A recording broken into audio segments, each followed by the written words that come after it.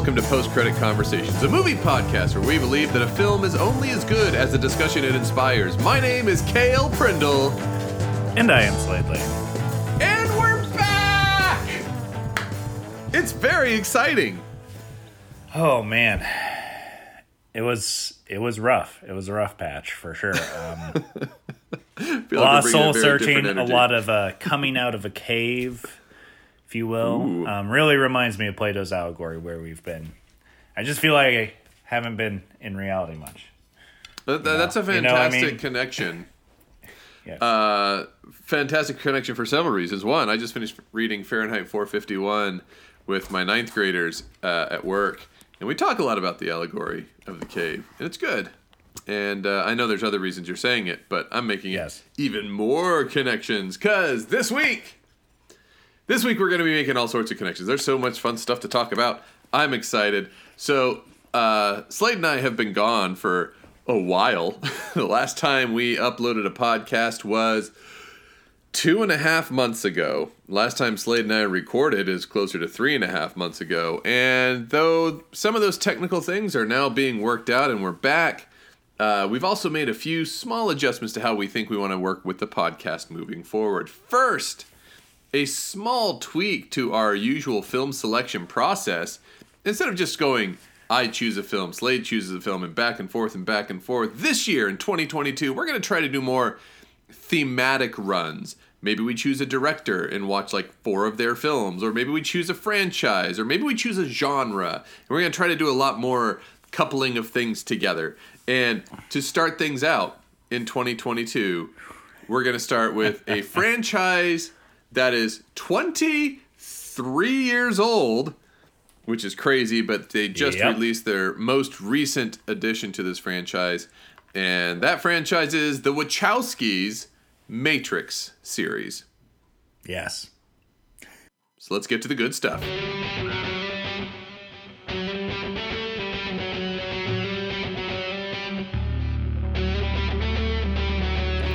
I don't know what to do. That's okay. We are rusty and we are out of practice. That's all right. That's all right. So, Gil, tell us about this movie. Here we go. The Matrix. The year is 2199, and all of humanity is fighting for its very survival. However, most of humanity has no idea that it's fighting for its survival because it is locked inside of a computer simulation that makes them believe they are living in the world of 1999. The people in the Matrix feel like life is just its regular thing. They have no idea that there could be anything else going on. But in reality, they are all plugged in through ports all over their body into a system that machines are using to power themselves with human biofuel and human bioelectricity. Hacker Thomas Anderson, who goes by the alias Neo, is starting to catch on that something is slightly different than it should be, and he's been contacted by a mysterious figure, Morpheus. Morpheus has let Neo know that he is living in some kind of strange world, and if he would like to have answers, to reach out and do exactly as he says.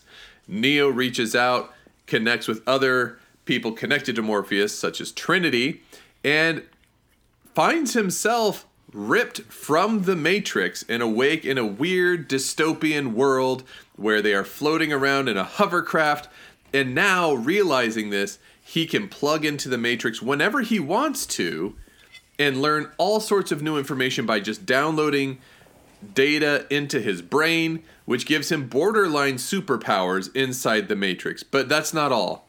More than all of that, Neo is burdened with the news that in this chaotic machine taking over humanity's scenario, he is humanity's greatest hope for freedom.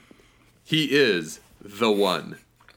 So, Neo, along with Trinity and Morpheus and the rest of the crew of the Nebuchadnezzar, go into the Matrix and are doing their best to free themselves from the machines and hopefully reach out and save more of humanity. That is about as epic of a summary as I feel like I've ever given. So that's what I'm going to stick with. Thank you. That seems appropriate. Yeah.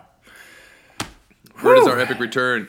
Slade, here's where we have to start. The Matrix is a massive movie. Yeah. Yes, it's 23 years ago. This is a huge, huge film. When approximately did you first see this movie? Oh, boy. I don't know when I saw the whole thing. Okay. I saw it in pieces because I probably first really saw it going over to a friend's house, and it was like, oh, it's The Matrix. It's this R-rated action, violent film. So we only watched the violent parts, which is the end of the movie. It is. We'll talk about that a little bit. Yeah. So, it probably would have been high school if I saw the first thing whole, but probably when I was 11 or 12, I probably started seeing good chunks of it. I remember seeing the soundtrack actually in your room more often than I. Way before I saw the movie, I saw media related to the movie, like soundtrack and stuff. Right, and I think that this film is definitely one that is runs that risk. The soundtrack of this film was epic for the time. I definitely owned it. Most of the names of the artists are not going to be super familiar to people, aside from a Rob Zombie and a Marilyn Manson and Rage Against the Machine. Yeah, but the needle drops in this film became so iconic. Yeah. One of the songs called just like Clubbed to Death, which is this piano and heavy beat, and it's during the scene of the woman in red. Everyone's like, what is this song? This is amazing. And people put it everywhere. And then the scene during the shootout in the lobby, which I want to say is by the Propeller Heads or some other weird group, which now I don't remember what that song is actually called, was in everything for a small little bit. And every other TV show and movie started doing Matrix parodies immediately. Yes. This film was everywhere. So cool. Yeah, I was 16 when this movie came out, so it was like perfect. I don't remember. I don't think I saw it in theaters when it was out because even though I was 16, I wasn't seeing a lot of R-rated movies in theaters. But everybody spoke about it. Everyone was making religious parallels to the Matrix. And at the Christian school I attended, of course, we were all geeking out about that. And when I did finally see it, I'm like, this is amazing. And it fit into the aesthetic that was so perfect for 1999. Lots of black, lots of trench coats, lots of sunglasses. This is the era when Oakley and expensive sunglasses were really taking off and were all over the place. And this movie just perfectly captured... Not just captured, it created a lot of the style of that year and for years to come afterwards. So, cool, man. Well, where do you want to start this conversation? I feel like we can go many places. It's like you said, it is so entrenched in culture, this movie. Like, it really is. Like, I was trying to think, like, where to even begin with a movie like The Matrix. We haven't taken on many movies like The Matrix.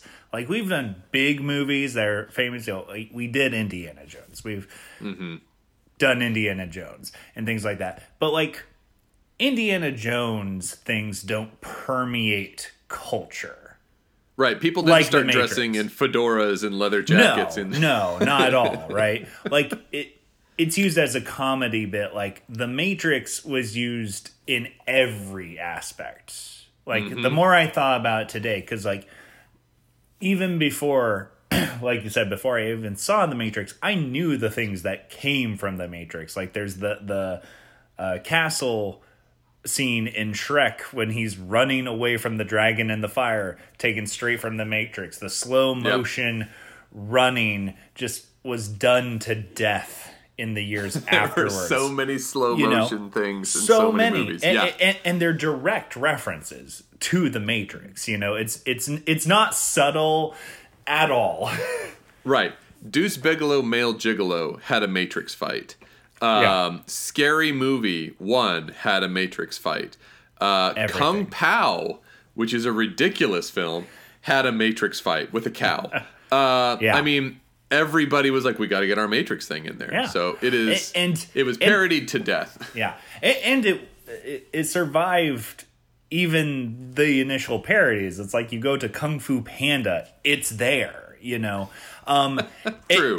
And you know, it's not even so much parodied as in like even not the slow motion, the style, the Kung Fu references, you know, were done in such a way where it's like those things existed in film. In Tarantino films, they exist as definite references. The Matrix didn't seem to do that, I think, because The Matrix itself is probably the most popular movie that references all this junk before it.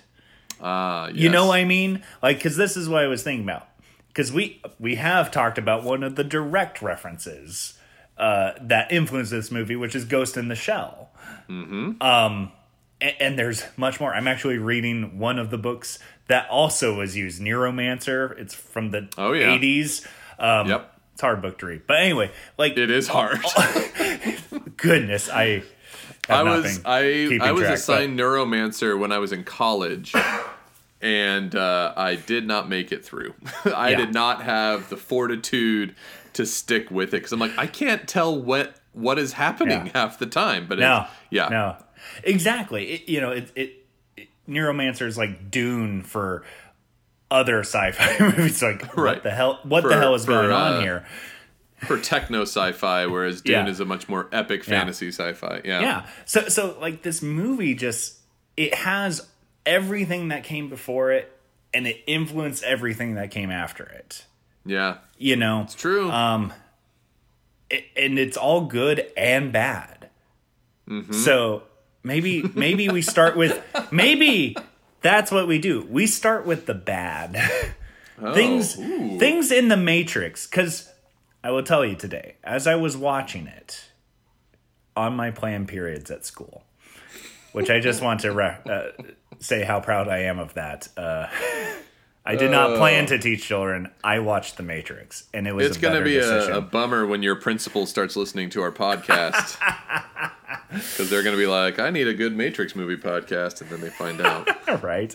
No, as I was watching it, like, so much in this movie holds up.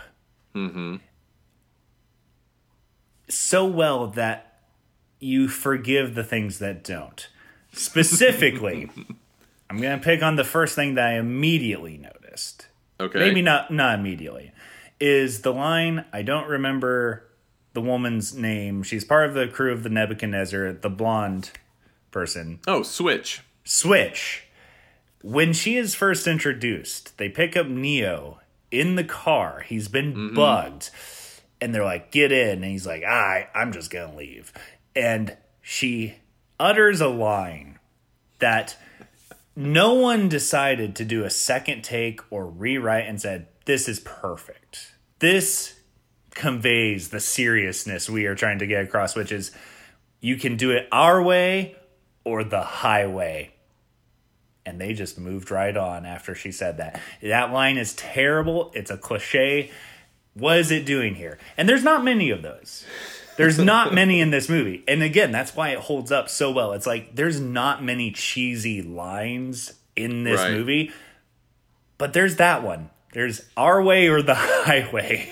So our way or the highway, there, it is cheesy. I mean, at this point, I need to go back and check the timelines to see if Limp Bizkit had already released Rollin' or not. Because that's all I think about with that is Fred Durst. Exactly. Like, it's my way or the highway. Yes. And so to me, that line makes me laugh. Otherwise, I didn't think it was that cringy. But I need to check my timeline. Well, if it came out after Limp Bizkit, then it's a problem. I laugh. Yeah. It is funny because it's just like, but it's not great. It's not a great line. No, it's like, not. For a movie that has so much great stuff in it, it's just like, it has enough of those late 90s, early 2000s things within it where it's just like, I don't know how I feel about that, but it's good enough. I'm going to move on. The other one, and this is later in the movie. Okay. I'm picking all my bones because there's so much good stuff. Is Trinity, before they go to save Morpheus, she gives a little speech because which is so classic, like 2000s action right before the big fight spiels, and she's like, I'm gonna go in there, and right. It's First just of all, so. I think Morpheus means more to me than he does to you, and if you're gonna do this, you're gonna need my help. That speech, yeah, and said like, it ends with like, and if you don't like it, you can go to hell or something. And again, it's not cringy. It's just so funny that it's just like, huh, that just is there. It's not bad, but it is just like, and then every movie, it seems, that's epic or actiony has some version of that. Not that The Matrix did it first, but is included in such a great movie is this thing that's like, yeah, okay. Okay. So I'm with you on that. I think there's a handful of tropes that this does. I mean, because this is also a movie that is very much referenced. It's like, if you want to see how the monomyth works in action, it's this movie. It follows it step by step all the way through. And I think some of those things are like, okay, that's maybe where you got trapped in your formula a little bit and you weren't sure what to write for this moment. Yeah. I don't think, excuse me, I don't think Trinity's speech strikes me one way or the other. I actually really like it because it's Trinity, great. This whole movie, she's just like obsessed with Neo, because he's the one, and then this thing like, I fell in love with you, apparently, like that happened. Like those are the moments that, like, the falling in love thing is not great. So her speech about like, and if you don't like it, well then you can go to hell, I think is pretty sweet because Trinity is our first character we really see in this movie. The first character who does anything. And so she opens this film at a computer, destroys the police who come in to try to arrest her, does the first jump, floaty, camera spin rotation. It's a really, and that scene still looks really good. That's what I was worried about. I was like, is that going to look good? And it does. She's awesome. Yeah. She's incredible. And Carrie-Anne Moss? I believe I should have looked. I think that's right. Carrie. I know it's Carrie. Pretty sure it's Carrie-Anne Moss. She's so good at that role. Like, she plays the bad girl who's actually very tough, but she hits the fear when she needs the fear when the agents are chasing her. But then, like, after that first scene, she doesn't do much. No. She talks to Neo, obviously. She helps get him where he needs to go, but she doesn't do a whole lot. So for her to come back alive at the end with her speech about Morpheus means more to me than it does to you, I think is actually really, maybe the line's not perfect, but I like it because she's right.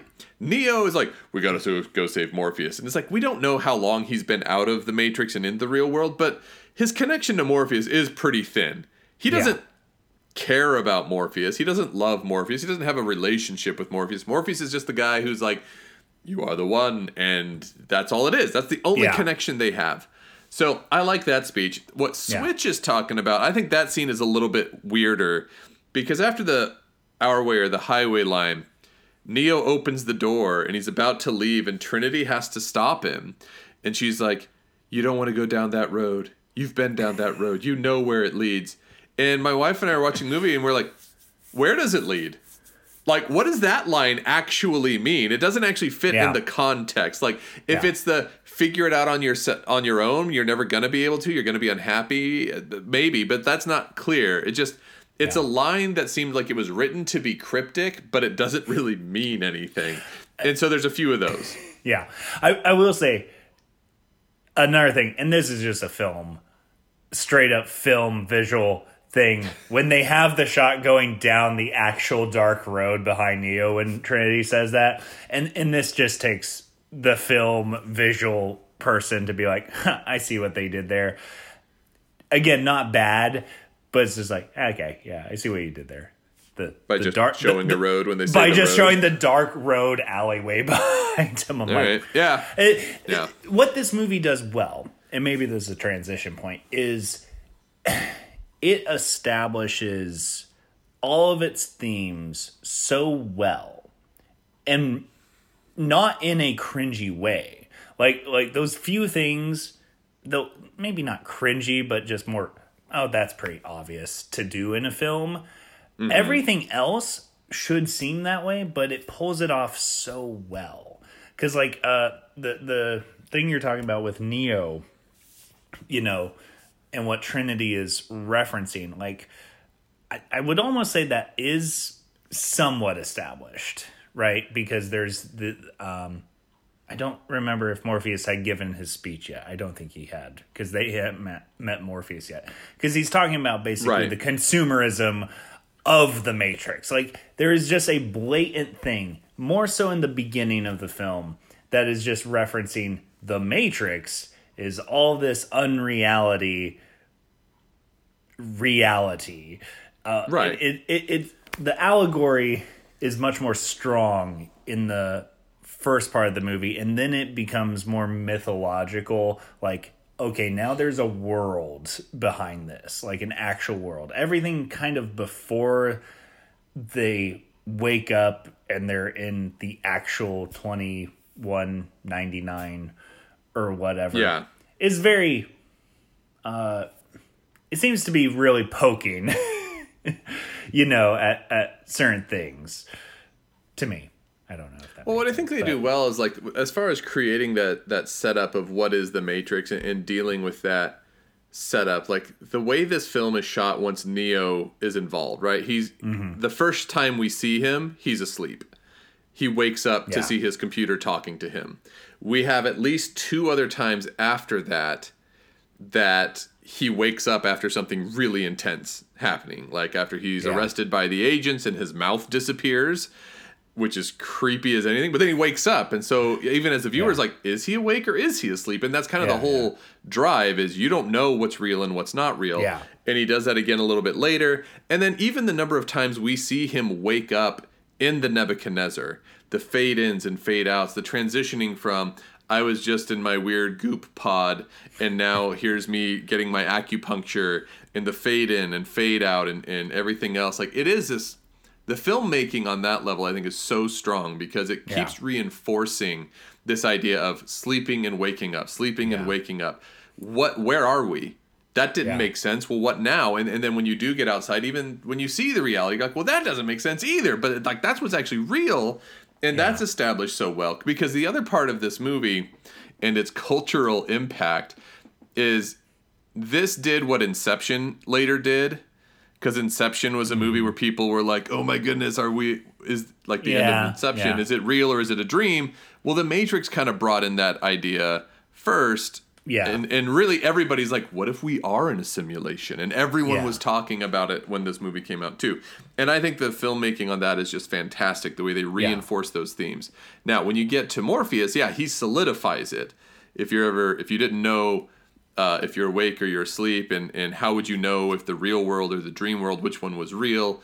All of that just doesn't add a whole lot of extra stuff, just reinforces it. Yeah. And then, so when you get to the point of like, whoa, what?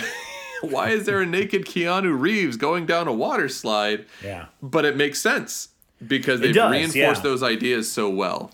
Yeah.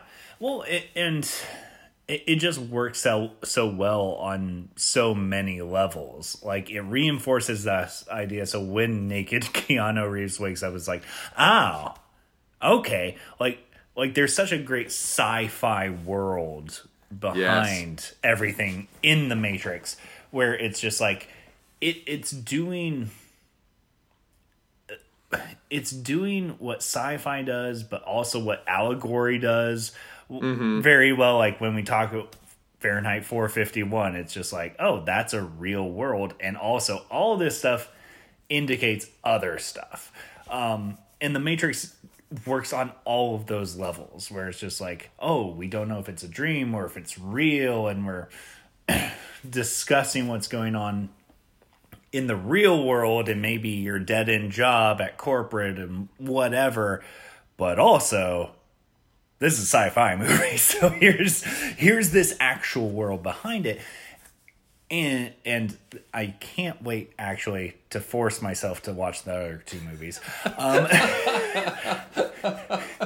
There's no better way. There's no better way to say that. I'm also excited to watch them again, even though I know it doesn't hold up as well as the first one. I'm still excited. It doesn't, but as I've mostly heard from most people, it's like, what they do really well is dig into that sci-fi world and that established allegory of what we're talking about and the philosophical side of things. And this movie does it just so well where you can enjoy it on all of those levels, which is crazy. So let's get to the philosophical then a little bit. One thing I didn't realize until I watched this movie this last week is how talky it is. So like the second movie, I think more than any of them, gets really criticized for being way too heavy on just dialogue and exposition and all these weird explanations of what's going on. But watching the first one this week, I'm like, this movie does the same darn thing. I think it just does it better, and we'll find out if that's true when we watch Reloaded in the next episode. But if I was breaking down the action points, you've got Trinity's action scene at the beginning. You have the training montage in the dojo.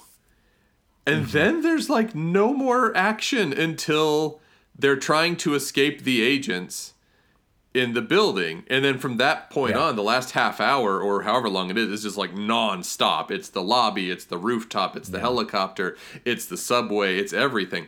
But there's a lot of space in here where we're just getting exposition dumps. Yeah. But I think this movie does it really well. And I think part of it is because of the philosophy this is playing with, like getting to those issues that are, you know, basically Plato's allegory of the cave of what's real and what's not. Are these just shadows? What's the reality? And how do we get people out of here? All of that is there. But I think just the way they do each of the scenes, it just all looked so dang cool. Yeah. And everything was surprising and still seems fresh, even though it's 23 years later. And I know all this stuff. It seems really cool. Yeah. So here's my question to you. I know that's not really getting into the philosophy because there's not a whole lot more in this first movie to dig into. Maybe a little bit with what Agent Smith talks about. But as far as exposition dumps, what is the best scene in this movie where Morpheus is just trying to explain something? Because there's kind of a lot of them. Yeah. My favorite is probably the blue pill, red pill. Oh yeah. Yeah. I think that gets to the heart of the more heady stuff of this movie. Outside the action and the sci-fi. I think that just cuts immediately. It builds the world, but it establishes all these metaphors for what it is also talking about. Yeah. It lays the stakes out so well for the character of Neo. Like, that's what I got this time, of just like how well this lays down what the red pill and the blue pill are actually about, which is like, do you just want to keep doing it because it's pretty nice? And it does so well establishing that and writing out dialogue that establishes what that means versus you can also know what it's all about. And it's an answer. And that's all it is, And like, it is very pointed for 99 and 2022 and 2021. So I think it just, it's so good. That's my favorite. And Lawrence Fishburne, we haven't really talked about the acting in this movie specifically, but the acting in this movie is strange in the best possible way. Lawrence Fishburne is amazing. Yeah. Even though all he does is give speeches. Like for the whole movie. And he's awesome at it. And so when he's just like, you take the blue pill, you wake up in your apartment and you believe whatever you want to believe. Or you take the red pill and you see just how far down the rabbit hole goes. Or it's just like he's got his cadence is good, his voice is good. He looks awesome in everything he's dressed in. He has the coolest glasses. Movie. The glasses that coolest just pinch the nose, which would look so dumb on your average person, I feel, but on him, totally works. Yeah. I think that's a great scene. It reminds me also of the weird thing about this 1999 Matrix world. Why is everything such a terrible, trashed up place? Neo's apartment is garbage. he's making a ton of money. I think that's what we're supposed to assume. He makes a ton of money from his actual job and from being a hacker and selling software on the side. He lives in the most awful, gross, whatever. The place where the Oracle lives, garbage. Where they take Neo to go through the mirror, terrible. I don't know what's up with this world. So anyway, that scene is awesome. The aesthetic of it is great. I think I've always just really liked the dojo scene.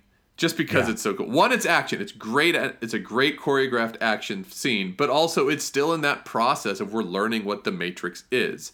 And so where we've got him trying to tell him how there are rules, but it's a computer program. And if you know it's a computer program, those rules can be bent and broken. And then to watch this fight play out. And as you're watching it, you're like, wait, that shouldn't even be possible. And having that be part of the world is so cool. The first time Neo jumps and does that like triple kick thing, and it doesn't look stupid.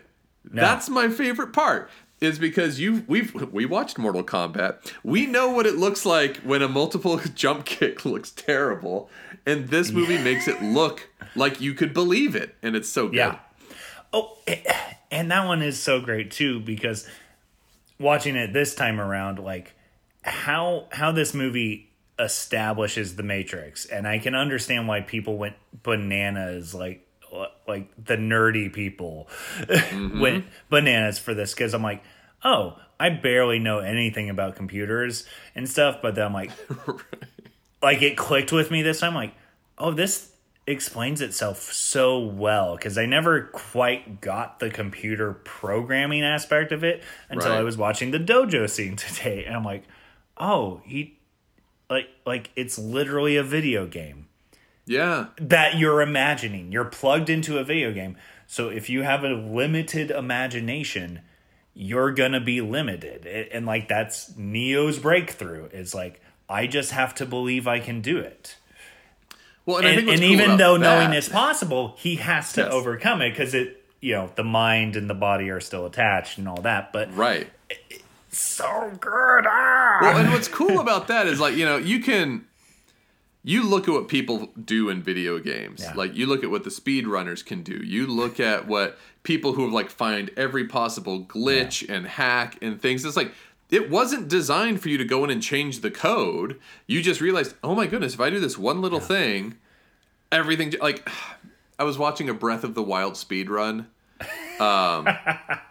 Because when I play video games, I don't have the dedication to go searching around that much. So for me, I'm like, Breath of the Wild, great game, love it. It took me a long time to beat it, and I took my time and I enjoyed it. So I'm like, what is a speed run even like for this? Yeah. And when you watch it, you're just like, what the heck? What did I just see? Yeah.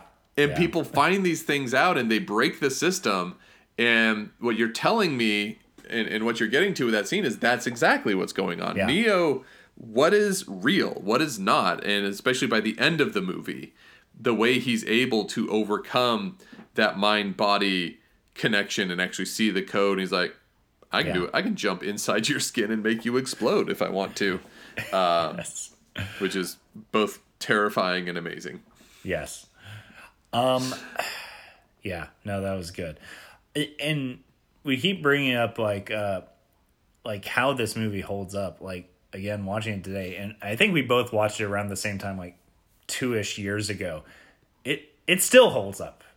It's so good. It just still looks good. And there's a handful of special effects that do feel like 99, but even then just barely. Like, one of them that really caught my attention this time, and probably because I'm watching it on a much better TV than I've ever had in the past. Because I got a better TV like a year ago.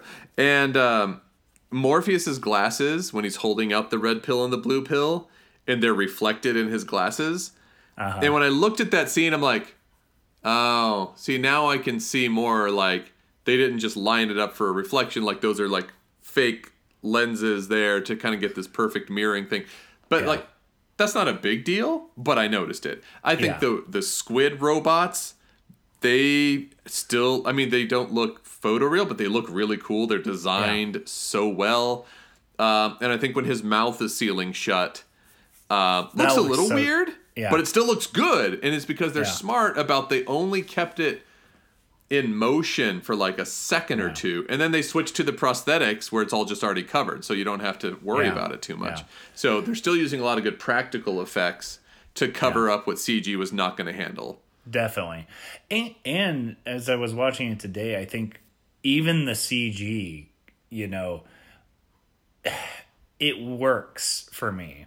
Yeah. And it's because of what the movie is saying and what it is. Like, at least for me, I intellectualized it too much, but I'm just like, they're in a computer program. Yeah. And so it looking like a computer program, maybe I'm justifying it looking maybe not up to snuff, but I'm like, it works because they're just in a computer program, you know? Like, it's so like when the walls do Tron. the weird, well, it's like, yeah, it would do that. Yeah. And if you watch the original Tron, even though that's like so early CG, you don't care because they're inside an 80s video game. So of course it's going to look weird. Yeah. So it actually kind of makes sense and works.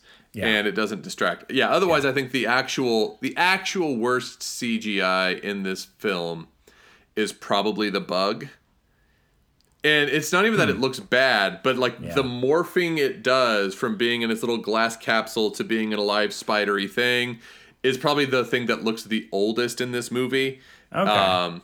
But even then, they're smart. They don't show it for super long, so you move on with it, and it's good. It has such a good creep factor.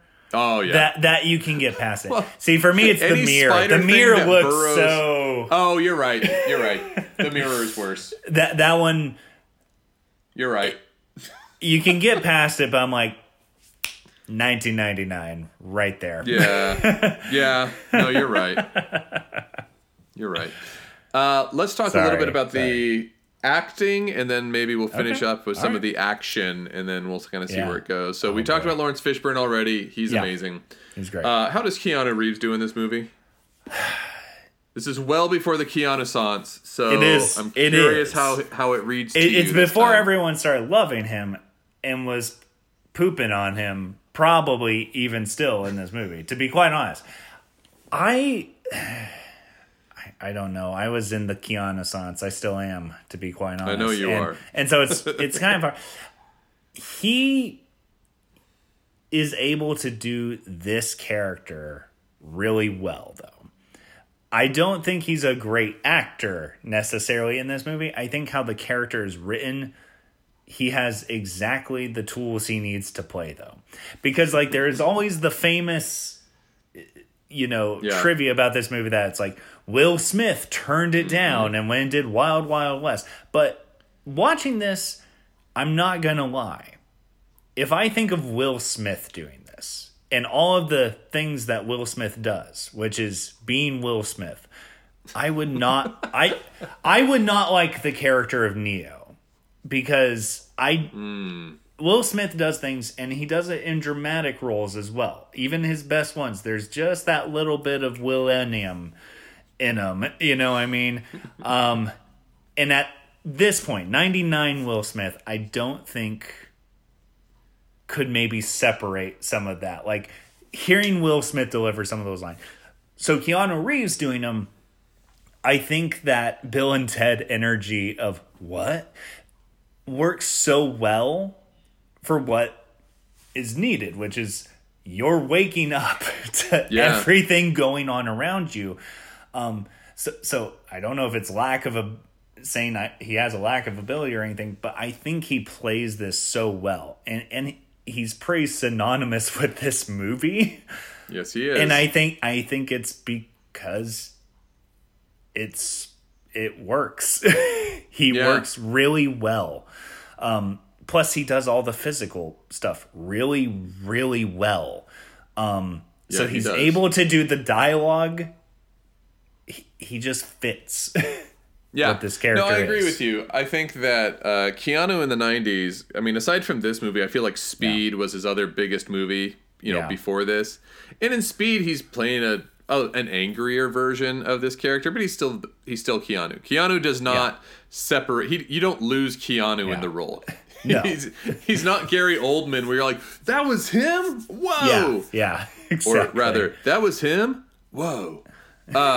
So Yeah, I agree. Because I've thought about this for years when I first heard that Will Smith was originally offered this role. And there's one thing I wish... There's really only one reason I wish that had happened.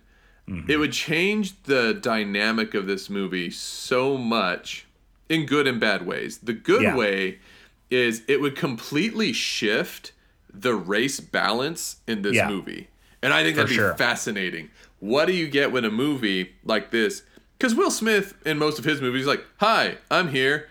I'm the black lead, and there's probably not a whole lot of other black characters in my movies. Unless it's me and Martin Lawrence in Bad Boys. But otherwise, it's just me, because I'm Will Smith, and I can carry it. And so if he had been in this movie, you'd have Will Smith and Lawrence Fishburne, and then you'd have the guy who plays Tank and Dozer, which I think would be really interesting. So you'd all of a sudden, and then you've got APOC. I don't know what ethnicity that actor is, but you have, 5 of the crew of the Nebuchadnezzar would then be people of color, and I think that'd be really interesting to have them leading this rebellion. Would completely change the way this movie feels, and I think that'd be fascinating to see, and I wish I could have seen it. And I think the Wachowskis still wanted to play with that, because when there was a video game that came out after this called Enter the Matrix, and the main character there is a black lead, and people loved it. I think that's something that they are always interested in trying to do. I think the Wachowskis are always interested in lots of types of diversity. But otherwise, I agree with you. Will Smith in this role would have too many Will Smith-isms. Because the Keanu-isms fit this character perfectly. Yeah. A Will Smith energy would make Neo way more cocky.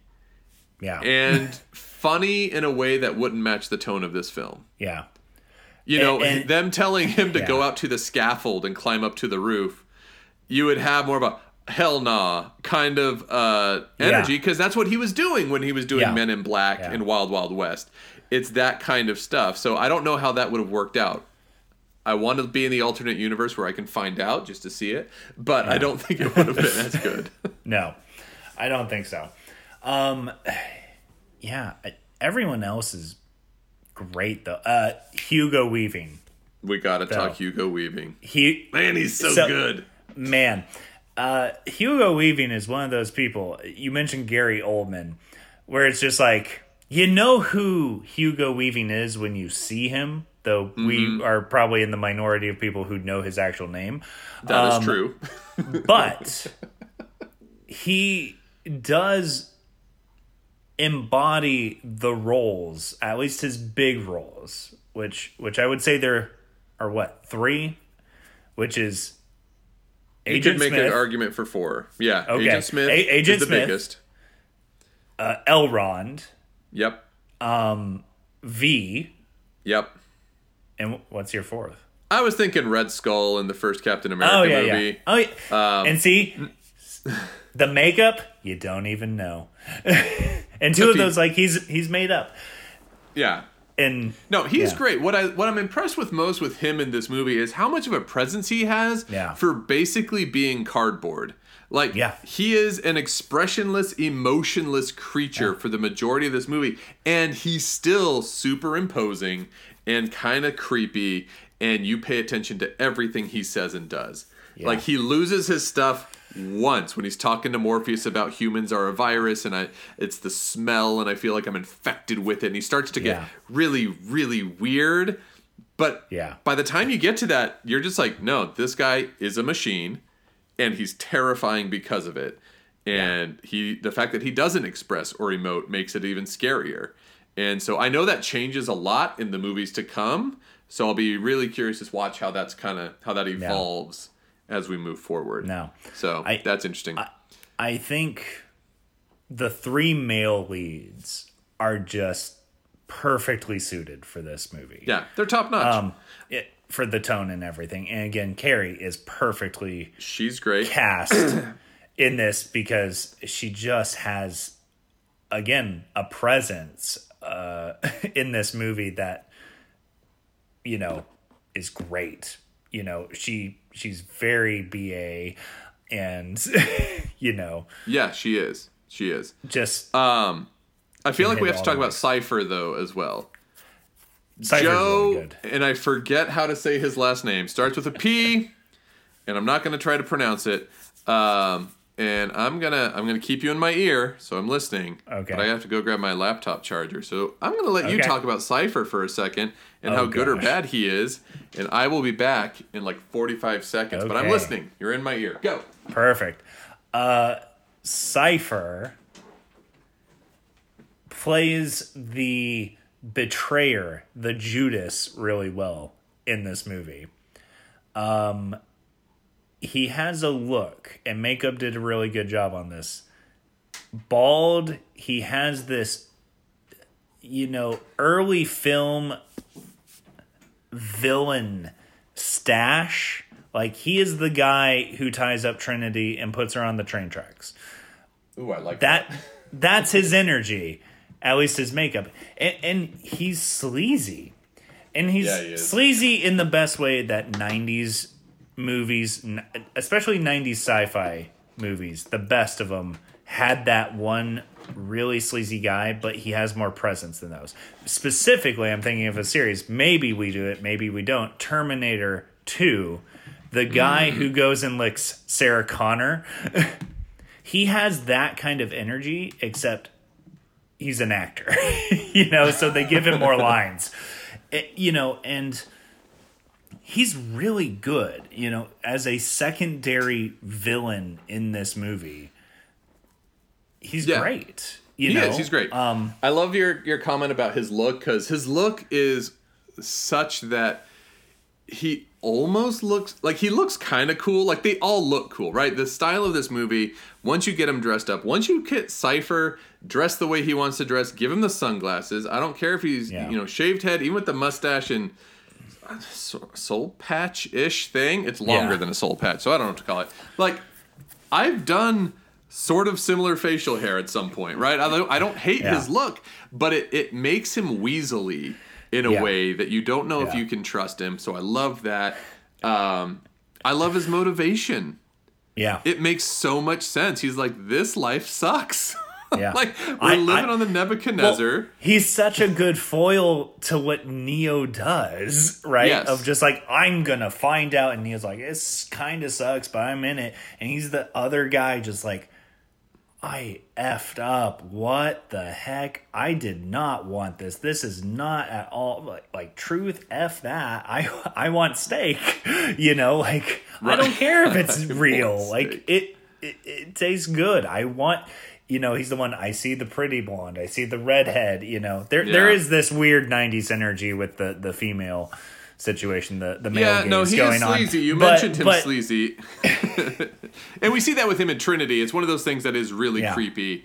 As he's like going from person to person and talking to them while they're still in the Matrix, and like the way he talks to Trinity is like, oh, you're gross. You're gross. But he's a guy who misses a lot of those very simple, I guess I could even say carnal pleasures of just like, I want good food to eat, good things to drink. I want the sex. I want all of this stuff. And living in the Nebuchadnezzar, in the hellscape of 2199, where I'm eating the goop, that is what they eat for their meals. He's like, no, this isn't it. Like, more than almost any villain, I would love to have like a Cypher backstory. I want to know what he was doing before he was pulled from the Matrix. I want to know how that went. Was he somebody who they thought was the one, or was he somebody that they just thought was, hey, he's figuring it out. Let's see if we can get him to join. I want to know so many things about him. So he's great. We need to talk about the action in this movie. Yes. Because it'd be stupid not to. And we're starting to run out of time. Obviously, we haven't done this in a while. Hopefully, the next episodes are shorter, since we're going to keep talking about The Matrix. We don't have to cover as much ground. But I mentioned already, there's only a handful of actual action scenes. Slade, which one is the best? The best one is the last long string of sequences. The moment they walk in, the whole last half hour. The whole last, like, come on. I mean, from the moment they walk in the building to the end. If you want me to get more specific, I am partial to when they walk in the giant building. Okay, the lobby scene. I just think that has but besides the bullet dodging on the roof, that one stands out still from this movie. Like any filmstagram, which I peruse, will inevitably have, the behind the scenes of the walls exploding and everything. Yes. Like this is a reference point for other things, and it the looks setup good. for it is so cool. It's so cool because they're going back in. You've got that, this is reaching that apotheosis moment in your monomyth, right? It's the Neo is like, I'm going back in. They're in the Matrix. Like, what do you need? Guns. Lots of guns. Yeah. Everything zooms in. But aside from that, him just walking into the building, the slow building music, that weird clang, whatever they're using to keep the time, and it's in sync with his steps, so every step is clang, gang, and then he puts the thing on the conveyor belt, and you don't know what it is, and he walks through the metal detector. Everything is slow, and then it's funny. Like, it does both these things so well. When the guy sees that he's carrying all these guns, like, when he just opens his coat nonchalant, it's so good. It is. Yeah, and that's the cool factor of this movie is, they run in so smooth, like, we know we've got this. We know we've got this. And then they're ducking, they're dodging, whatever. Even though some of it is also very silly. Doing a cartwheel to pick up a gun is silly, but it still works. Yeah. It still works. And really, again, with all the action sequences, like, again, maybe because it became the reference point for until now, there's not that level of silliness really throughout the movie of the cartwheel and over-the-top action. Because, no specific moment, except for Lawrence Fishburne's one real fight scene with Agent Smith, which is really awesome. It is. I will say that is a close second for me. Because I was just like, it's so sad though. This is really good. Beat so bad. He does, but man, there's just this like great, when he headbutts. When he headbutts, it's just like, oh, yeah, it's the most brutal fight because at that moment, Morpheus is like, I need to do this to save Neo. So there's a passion behind it. There's a drive behind it. And he's losing every second of the way. He gets like one or two shots on Smith, and then he's just getting laid out. And you feel that, and everyone's screaming and sliding down inside the walls. Like, that is a really good one. Yeah. I think it's hard to beat. I mean, I even though it was a cop-out answer, I agree with you. The whole last half hour of this is so much fun. But when they are in the subway, there's a lot of other things too, because the humor is there as well. They're lining up across the subway, the newspaper floating through, the focus on the hands, like, oh, this is an Old West shootout. Yeah. Which just looks cool. But then what I love about that fight scene so much is how frequently it references the dojo scene. This is like where Neo has grown, because he's doing a lot of the exact same actions and moves that he was using with Morpheus in the dojo, but now it's with Smith, and he's evolved most of those, and now he's better at all of them too, and so that's really cool. It also, I'm glad I could watch this movie and still enjoy it. I worried that this movie had been ruined for me about 10 years ago, because we were watching a riff tracks for The Matrix. No. Yeah. And if you're not familiar with Riff Tracks is Mystery Science Theater 3000. And it's just audio commentary you can download. And it's just people making jokes throughout the whole movie. And for The Matrix, it's fantastic. But during that subway scene, they are just making all sorts of comments like, this is silly, right? Like, we're not crazy. And they just point out every little thing that's kind of dumb. Yeah. And they're not wrong. And it was probably the hardest I've ever laughed in my life. After Neo gets knocked down, stands up and just shakes the dust off of him by striking the pose. And when they do this, Riff Tracks, is he stands up and he just goes, I am a little teapot. And it's so funny because it's exactly what it looks like. And so I worried that this scene would be ruined for me, and I'm happy that it wasn't. It was still so fun to watch. It was super cool. So that's a good one. Absolutely incredible. All right. You ready to hop to ratings? Oh, man. I didn't even think of rain. Sure, let's do it. To the ratings! All right. Since you're still thinking about it, I can give mine first if you'd like. Fair enough. Okay. Okay. So I have a good movie ready, so this works. Wait. What do you mean a good movie? I'm choosing the next movie, right? I know exactly. We're doing all the I know. Yeah. I was gonna say. I see what you're doing. I'm with you. Whatever. I'm still. I wasn't in on the joke. I don't care. I'm sorry. I don't. Okay. You won't want to be in on that joke, but The Matrix. This movie is so cool. Like, it's just cool. You know, I love so much about it. It's a nostalgia trip for me to take me back to when I was 16, where I was absolutely buying into black trench coats and sunglasses. The cool goth aesthetic that is in here, I love it. It just feels so cool and fun for me because it just takes me back. So that's one reason I really enjoy it.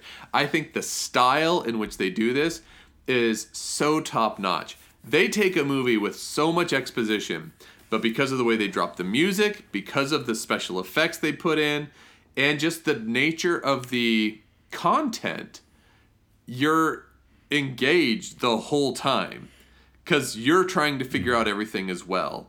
And so you're never really bored watching this movie, even though, like I said, I was surprised how much of it is just talking and telling people this is the world it is over and over and over again. But it's so good. We've mentioned several times that, of course, that it's been ripped off so many times. But technologically speaking, it can't be overstated how important this movie is.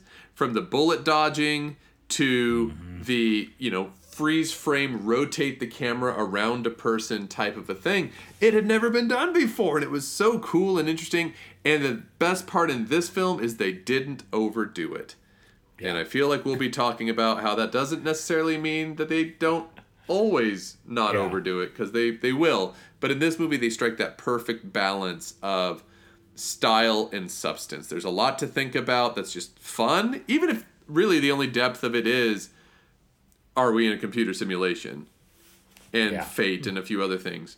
But it's also just it's the funnest way you could explore those topics. And it's incredible. I love it. It's a 5-star movie for me. Oh, man. Pressure's on. All right. Even though some of it is silly, but I still call it a 5-star movie. Yeah. Oh, man. This movie is pretty dang near perfect. It really is. There are the things, and you can't blame the movie for doing it, because it came out in 99, and then movies we've watched that came out after this that owe a lot of their leather to this movie, Underworld.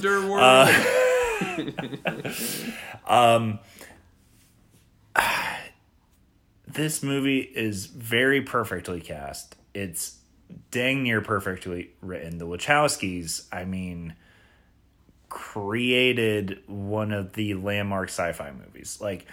And it's a weird thing of it permeating culture so much, because most sci-fi, real legitimate sci-fi, does not permeate culture in this way. Like a Dune, minus the new Dune that everyone's seen, but really, it's not on everyone's radar. This movie strikes such a great balance between sci-fi, philosophy, action, and such a blend of action. The action really does stand out in this movie, even though there's not a lot of it. There's gun action, there's fighting action, there's running away action, It does it all so well. And even stuff that seems a little cheesy still holds up and is enjoyable.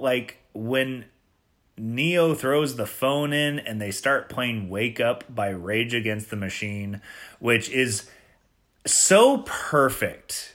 Yeah. It's so perfect for what this movie is. I'm like, wow, that is a perfect song for the actual messages in this movie.